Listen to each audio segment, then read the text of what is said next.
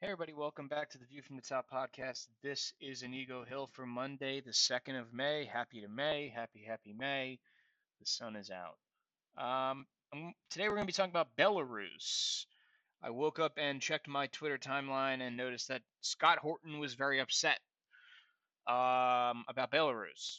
So, of course, on the heels of talking about our friend Nina from last week, the disinformation color revolution operative, now in charge of the Ministry of Truth, I figured let's talk about another color revolution attempt. If you're not familiar, we had one back in Belarus.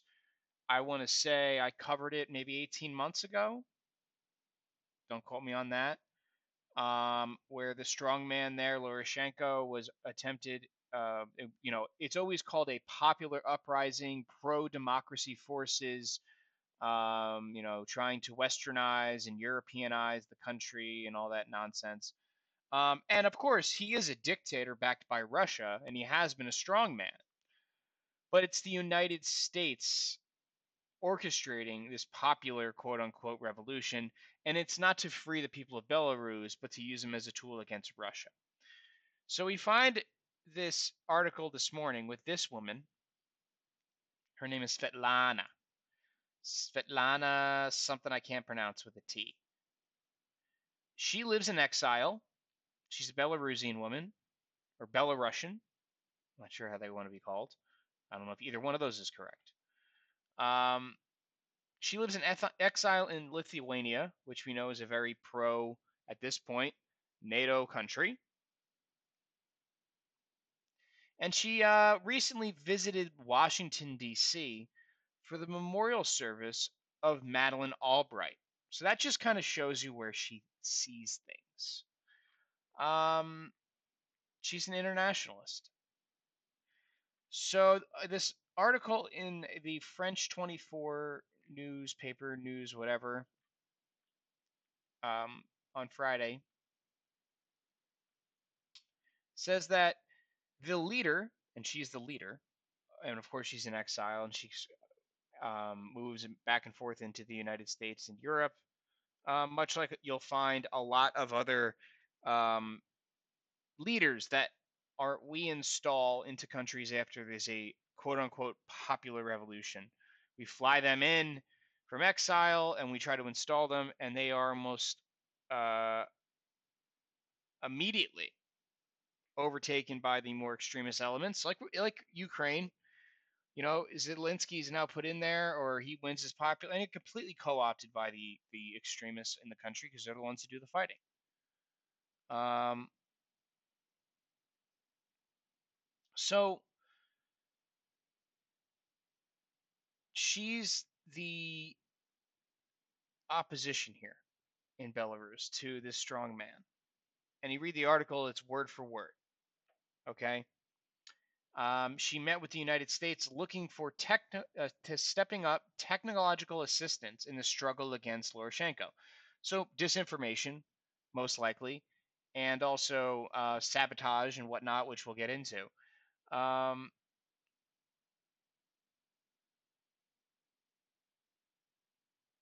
the State Department, I guess, she spoke directly with Mr. Blinken, and she assured them that they have the full support of the Belarus democratic movement.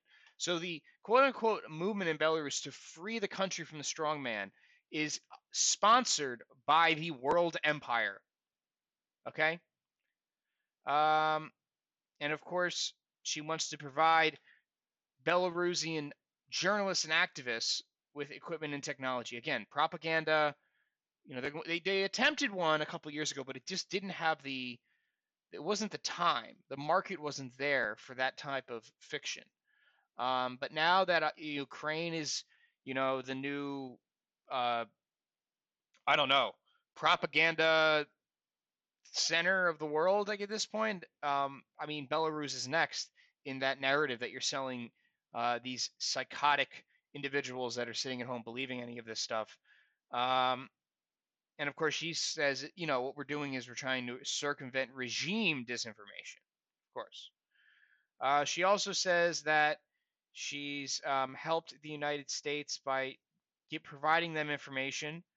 Uh, it says she has shared with U.S. officials evidence of Loroshenko's support for the war, as well as a list of companies and countries that helped circumvent Western sanctions on the regime. So she's a traitor to the people of Belarus. That's really what she is. That's why she lives in exile. Regardless of what you think of the leader of the country, she's betraying the country for United States help and assistance in putting herself into power. Um, the 2020 election, they're saying, oh, now he's cracking down because of that. Of course, it was an attempted color revolution, clear as day. Anybody could see it. Um, she's also hailed Belarusian resistance, saying that about around 80 railways used to transport Russian equipment have been disrupted. I'm sure those independent individuals in Belarus have done it without any support or knowledge from outside forces, of course. Um, and this is just the net. They're insane, is what the conclusion you have to get from this. The people in Washington are insane. And I was in a coffee shop over the weekend, and I tweeted this out. And it was one of those trendy coffee shops, so I went in there, to get a cappuccino because the coffee's good. But all around me are all those college students that are in the town with their laptops doing their work over the weekend to make sure they're seen out the the culture. And every single one of them, and this was just happened to be the fact at the time, every single one of them was a female of different ethnicities, college aged, and I could overhear multiple groups of them talking about how they were all writing theoretical policy papers for their government classes. And these are the true believers. These are the people who think Hillary Clinton is great and spreading the UN is what a goal to be um, achieved, and form the world order and save the poor people of X, Y, and Z country by installing this and that and this with humanitarian aid. They are the scary people because they are the true believers who do not know the difference.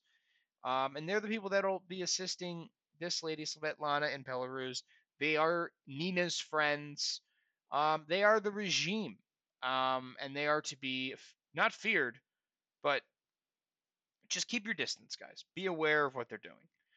And then also, I just wanted to wrap it up with a new article out about a Republican congressman, an anti-Trumper, pretty much, you can call him at this point, announcing a new bill to authorize and use the original AUMF to authorize President Biden to deploy American troops to defend Ukraine if Russia uses chemical, biological, and nuclear weapons.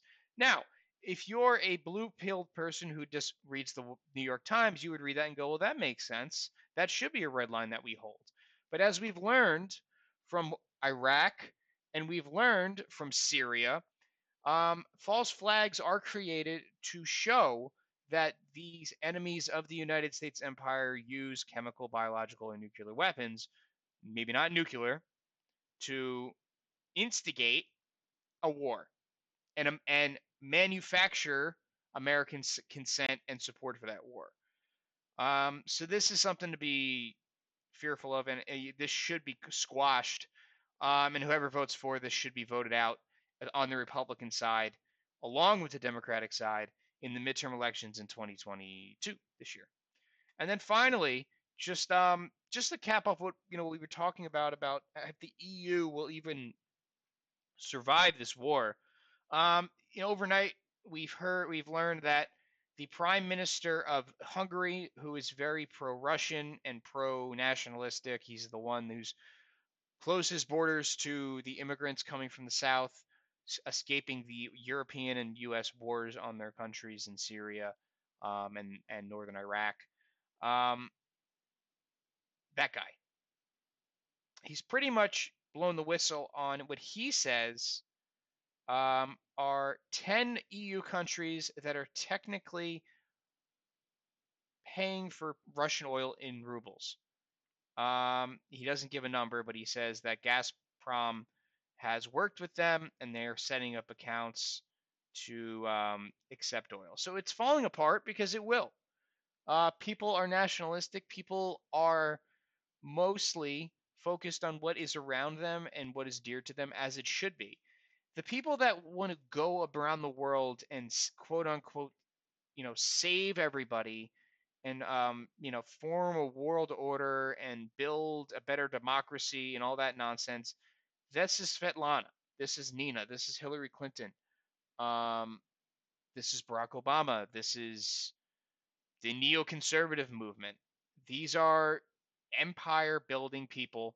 They are the real racists who look at these other cultures and societies and know that they need to be helped by them because they are the true humanitarians.